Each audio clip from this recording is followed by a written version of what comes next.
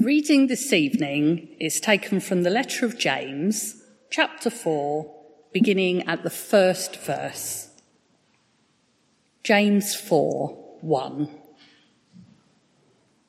What causes fights and quarrels among you? Don't they come from your desires that battle within you? You desire, but do not have, so you kill. You covet, but you cannot get what you want, so you quarrel and fight. You do not have, because you do not ask God.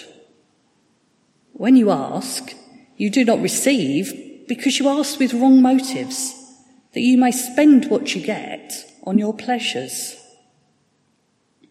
You adulterous people, don't you know that friendship with the world means enmity against God?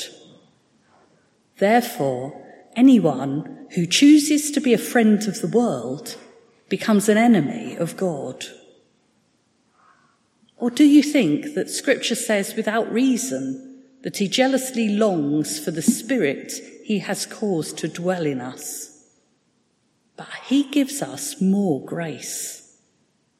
That is why Scripture says, God opposes the proud, but shows favour to the humble. Submit yourselves then to God. Resist the devil, and he will flee from you. Come near to God, and he will come near to you. Wash your hands, you sinners, and purify your hearts, you double-minded. Grieve, mourn, and wail. Change your laughter to mourning, and your joy to gloom. Humble yourselves before the Lord, and he will lift you up. This is the word of the Lord. Good evening, everybody. How are you all doing? Would you just indulge me and just wave? Oh, that's so nice. It's tricky, isn't it?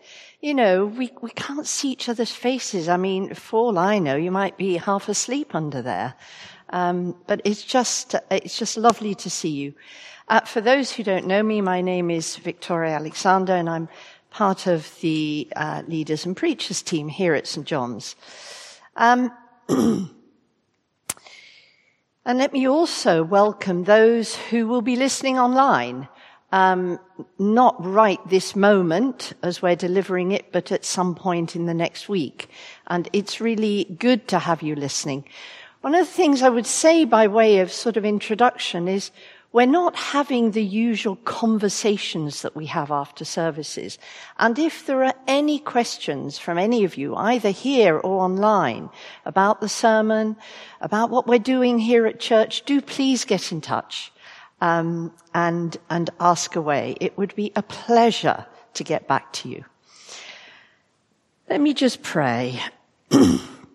Father, we acknowledge that you are God and you are Lord of all, and your purposes are for our good. And I just ask, Father God, that you would come by your Holy Spirit and you would speak to our hearts. And I ask that in Jesus' name. Amen. Mandy read those beautifully, but my goodness, those are pretty hard-hitting, uncomfortable words. And they challenge the very core of who we are. They challenge our hearts. The problem for James was that his church, founded in Jerusalem a few years after Jesus' death and resurrection, had been persecuted and dispersed.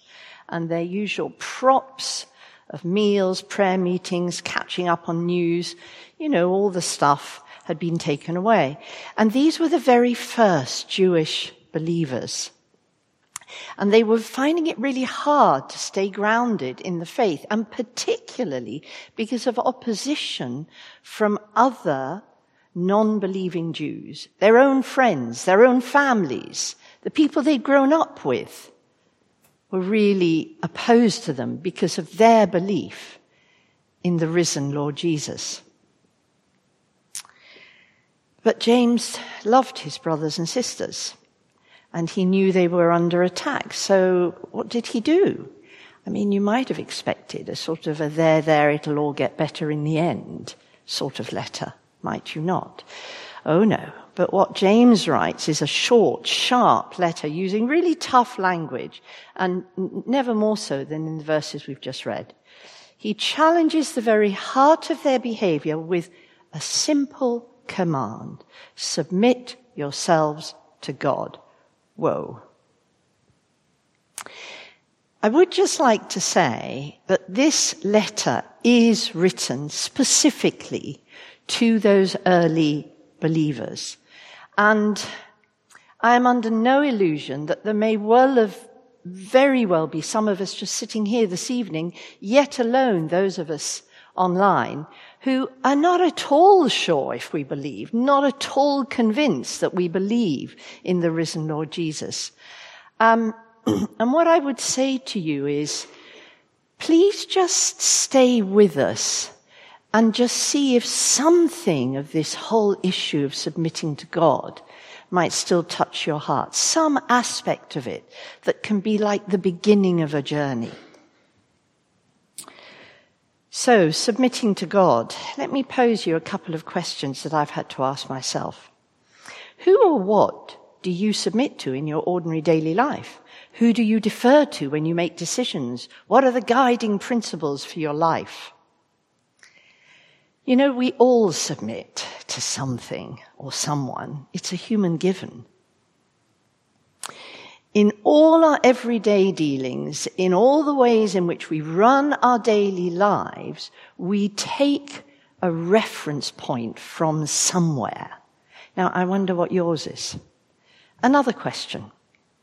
When was the last time you allowed someone to care for you enough to actually give you a bit of a hard time, to give you a few home truths, a few gospel insights into your life?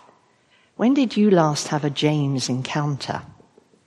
So my first adult memory of a James-like encounter was with my father. So it was shortly after I'd started a holiday job at Woolworths Electrical Department. I was 16. It was a joke, really. I mean, it was coming up to Christmas, and all these burly rural guys came up to me asking me if our Christmas lights were the same voltage as their plugs. I just hadn't a clue. I didn't know what they were talking about. But you know what? It was marvelous. I was free. I had money. You know, I was rolling up my skirt. Oops. All the things that you really shouldn't be doing. Well, the village grapevine got back to my dad. And we had a talk. It was an uncomfortable talk.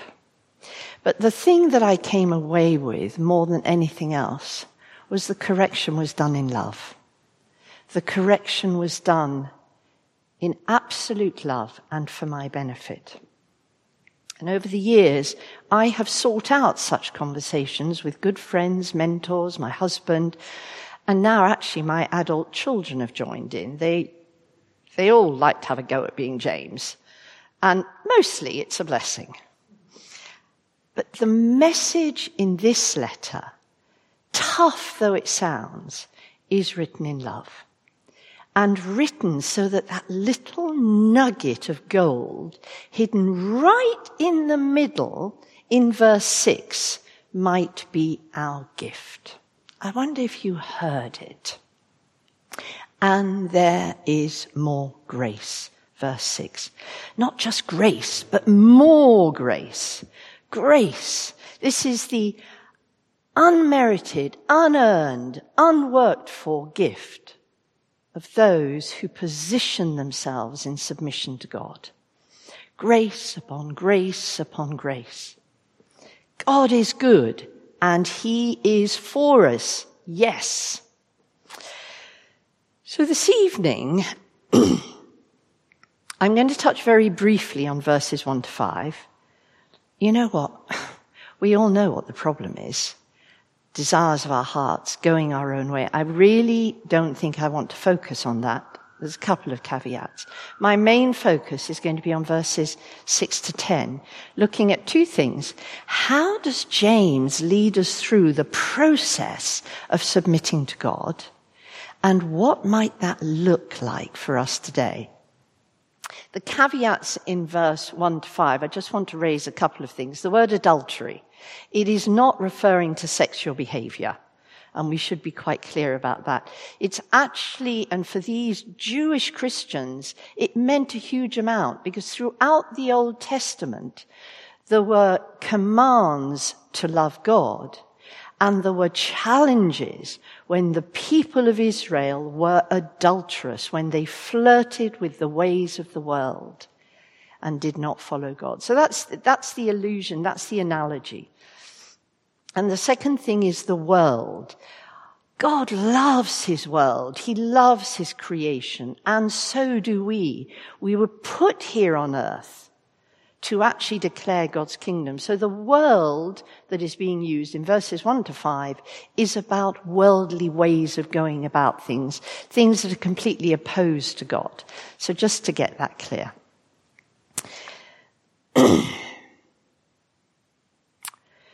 So, we see in graphic terms the mess that James's brothers and sisters are in. And actually, interesting, we don't use the Book of Common Prayer very often, but it quite neatly sums it up in its evening litany. And it just says, from all the deceits of the world, the flesh, and the devil, good Lord, deliver us. Amen to that. Lord, deliver us. So James, having set out the problem, gives them the solution. And he starts again with God's goodness, but he gives more grace. And then he shows them the way out. God opposes the proud, but he shows favor to the humble. And in view of that, says James, then he says, submit yourselves to God. Verse 7. Before we go through the 6 points of submitting to God, I wanted to share a few personal thoughts. One of my roles here at St. John's is oversight of the pastoral strategy of the church. And I have had a lot of opportunity over the last 6 months to talk to a lot of people. It's been very hard for many people. We've been living in a very unreal time. We're living in a time unimagined at the end of last year. And actually there's not much hope of restrictions lifting, and there is a terrible pain being felt by many people. But for me, it is the very reality of just how suddenly life can change that convinces me all the more that we need to have our lives ordered under God. Not out of fear, not out of a need for some soft prop, but in fact for the sake of freedom, for the sake of being able to live in hope and with a different perspective, in spite of the constant fear-mongering that the media feeds us. Yes, there are rising COVID numbers, plunging economy, government ministers in complete disarray within themselves as well as across parties. That's a fact. That's not even a political statement, which, we wouldn't do here. But that is just a fact. It is a fact. So we need something considerably more solid and reliable than worldly human wisdom to base our lives on. And we need it. Why? So that we can be channels of that same life and love and wisdom to those around us. We need to have our lives ordered around God's word so that we can bring the life and freedom of Jesus to those around us. John 10:10 says, the thief comes to steal and to destroy, but I have come that you may have life and have it in abundance. In order to share that life, we need to claim that life, and we need to live that life. Amen? Amen. Now, I'm standing here. This is really embarrassing. I'm standing here because I don't do that always. I do not do it. But I do believe passionately that's what we're called to. The early church that James was writing to was dealing with much turmoil. And so are we. All around us, people are losing jobs. I've spoken to them, struggling with unprecedented challenge to mental health, psychological stability, suicide among teenagers, anxiety, depression rising. It's hard to say these things, but they are the truth. There are those on their own unable to meet with somebody else in the warmth of a warm sitting room with a cup of tea. This is hard. And are we as a church going to listen to those facts and do nothing? Of course we're not. And we are not, and we have not. Over the last 6 months, much has been done by many. But I passionately believe that the most effective tool we have as individuals is having our lives fully submitted to God. And I say that as a woman who can be very stubborn, very unyielding, and certainly no doormat. Ask my husband later. But just think, at the latest count, there were about 250 church members. Can you imagine if each one of us confronts a neighbour's fears with a prayer for God's love? When we tell somebody that God loves them so much that he sent his son to die on a cross, that our sins might be forgiven, we might be freed from the burden of sin and guilt. We are releasing grace into the world. When you confront a stranger's need for food with a bag of groceries, you are saying God is good. God is good. The outworking of lives submitted to God. We have peace, we have purpose, we have hope. We choose to live in obedience to God's word, not out of naivety, but so that we have a very clear lens through which to understand all the opposing views that the media platforms throw at us. When we submit to God, then grace upon grace upon grace of God's love and provision will be available to us. And it will then be available to those around us. But let's be very clear. This is a really important point about grace. It's not a quid pro quo. This is really important. Our submission simply puts us in the right place before God to receive that gift. Submission to God does not earn us grace. It cannot. It cannot.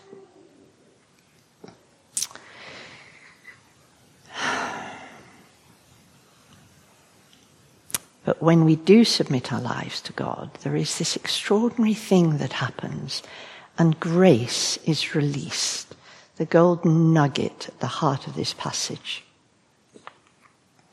Listen to Jesus' words in Luke 12. This is a really challenging verse. From everyone who has been given much, much will be demanded. And from the one entrusted with much, much more will be asked. You know what? I find that hard.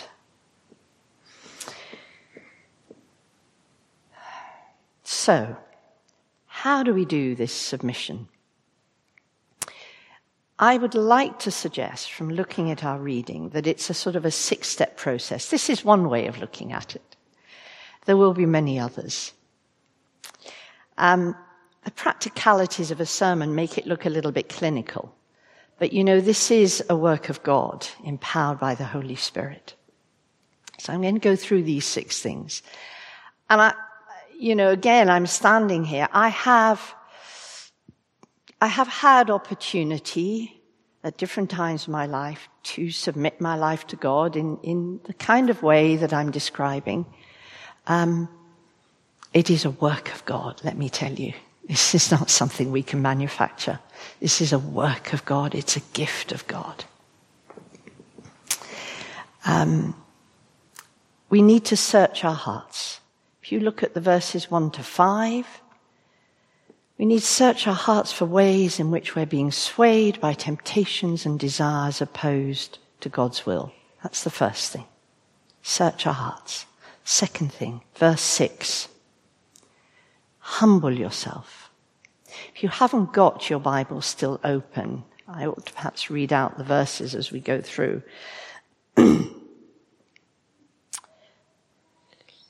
But he gives us more grace, and that is why Scripture says God opposes the proud, but shows favor to the humble. In the searching that we do, looking at verses 1 to 5, we begin to see ways in which we simply need to lay down our pride and our desires. And when that happens, he gives more grace. God in his mercy gives us more grace so we can continue the process. Third thing, verse 7. Submit yourselves then to God. Resist the devil and he will flee from you. Submit yourself to God. Submission, one way of looking at submission, it's a difficult word, isn't it? But it's actually an outworking of an attitude of humility. And Chris spoke to us last Sunday evening about humility. Now, submission is a practical outworking of that.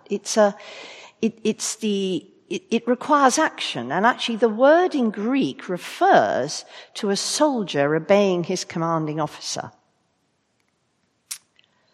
Our humility before God is a matter of our hearts and attitude. Our submission will follow in our actions, in our words, in our behavior, in our choices.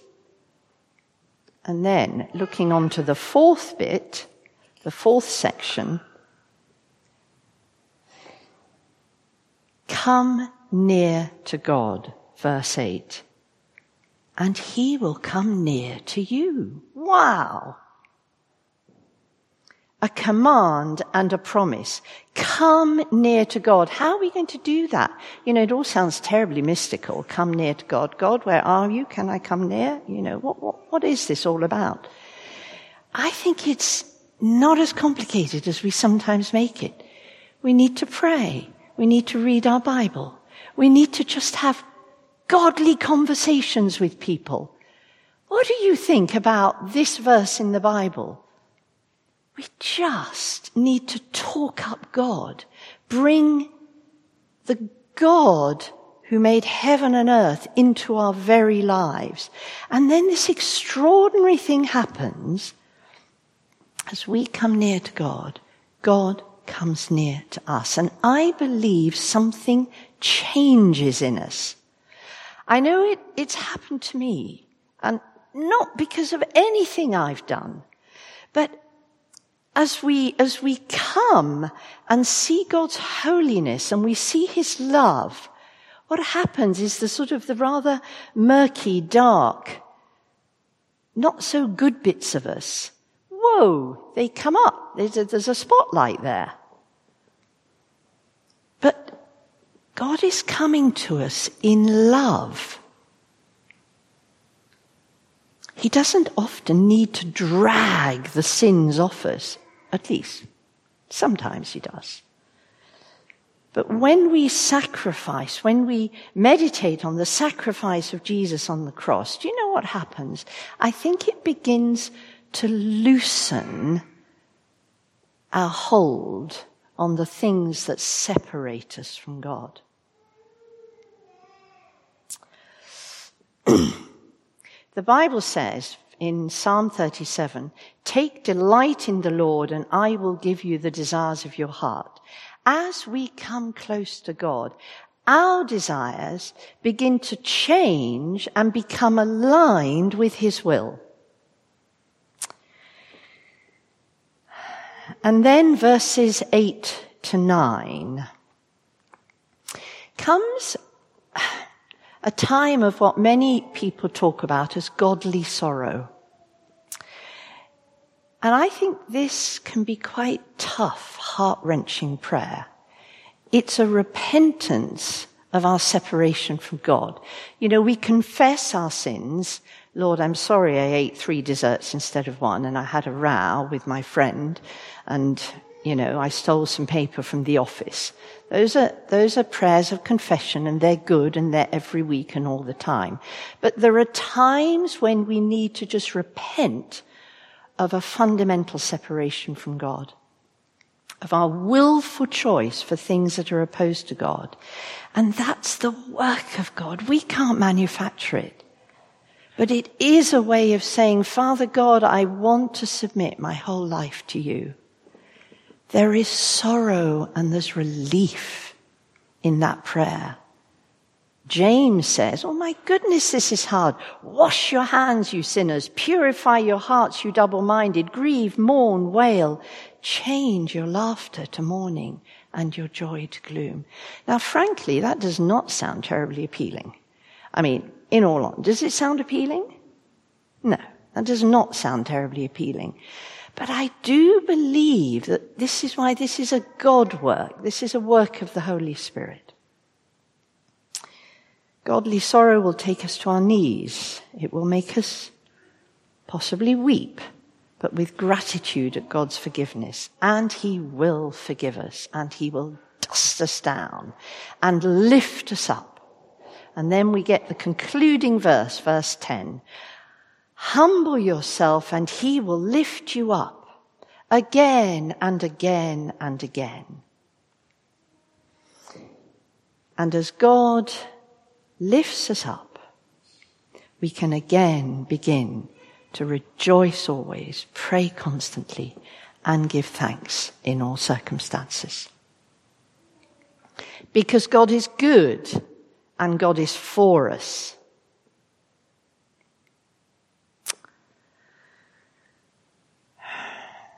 How does that sound? It's hard, isn't it? And as I said, it feels quite, saying it like this, standing here, almost kind of clinical. But I would encourage you in this. Finally, briefly, how can we use this passage to make an actual difference in our lives? I'm giving us a couple of practical suggestions here. Number 1, could I suggest that we make an inventory of all areas of our lives?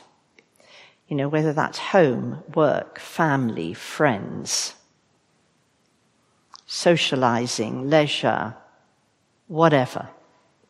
Take them to God in prayer and ask God if those areas of our lives are arranged in submission to God, in line with his word and his will. Do we submit our use of technology to God? Do we submit our leisure time? Do we submit our purchases, our use of money? Do we submit the daily routine? You know, that's a really important one. Our daily routine, do we submit that to God? Do we submit our sense of identity to God? A couple of little examples. There was a period in our family life many years ago when God wanted our lives, our routine, to be ordered around hospitality, often to the stranger. And so I just got into the practice always. There was always an extra food at meal times, and there was always clean bedding and sheets, easily accessible if anybody came to stay. And the Lord actually blessed us over a period of years with lots of people.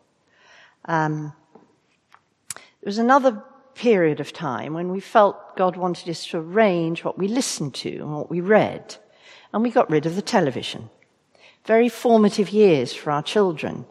But actually, do you know what? Didn't do them any harm at all. You know some of them, they look okay, don't they? Hasn't kind of harmed them in any way. And now, more recently, God is calling me to pray more, both kind of sitting with my Bible and praying, and also walking and praying. That's one of the things I do. And so I've ordered my routine so I get walking and praying in every day. These aren't big things, but they are intentional, purposeful ways of asking God to have input into our ordinary lives. Let me end with the question I started with.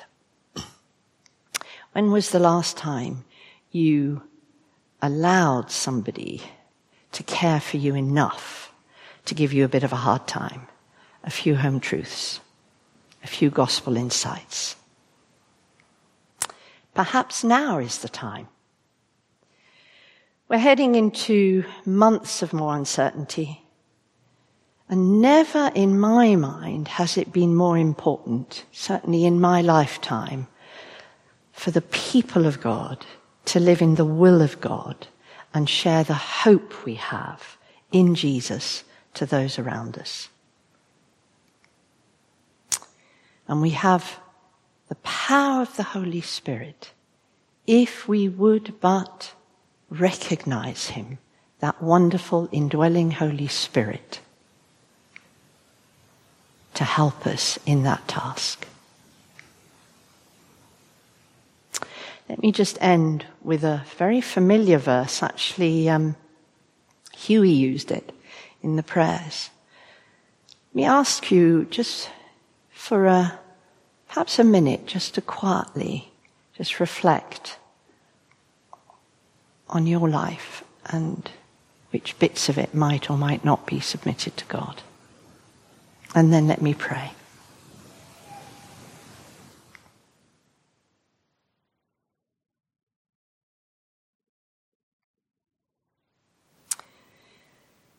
If my people who are called by my name will humble themselves and pray and seek my face and turn from their wicked ways, then I will hear from heaven, and I will forgive their sin, and I will heal their land. Amen.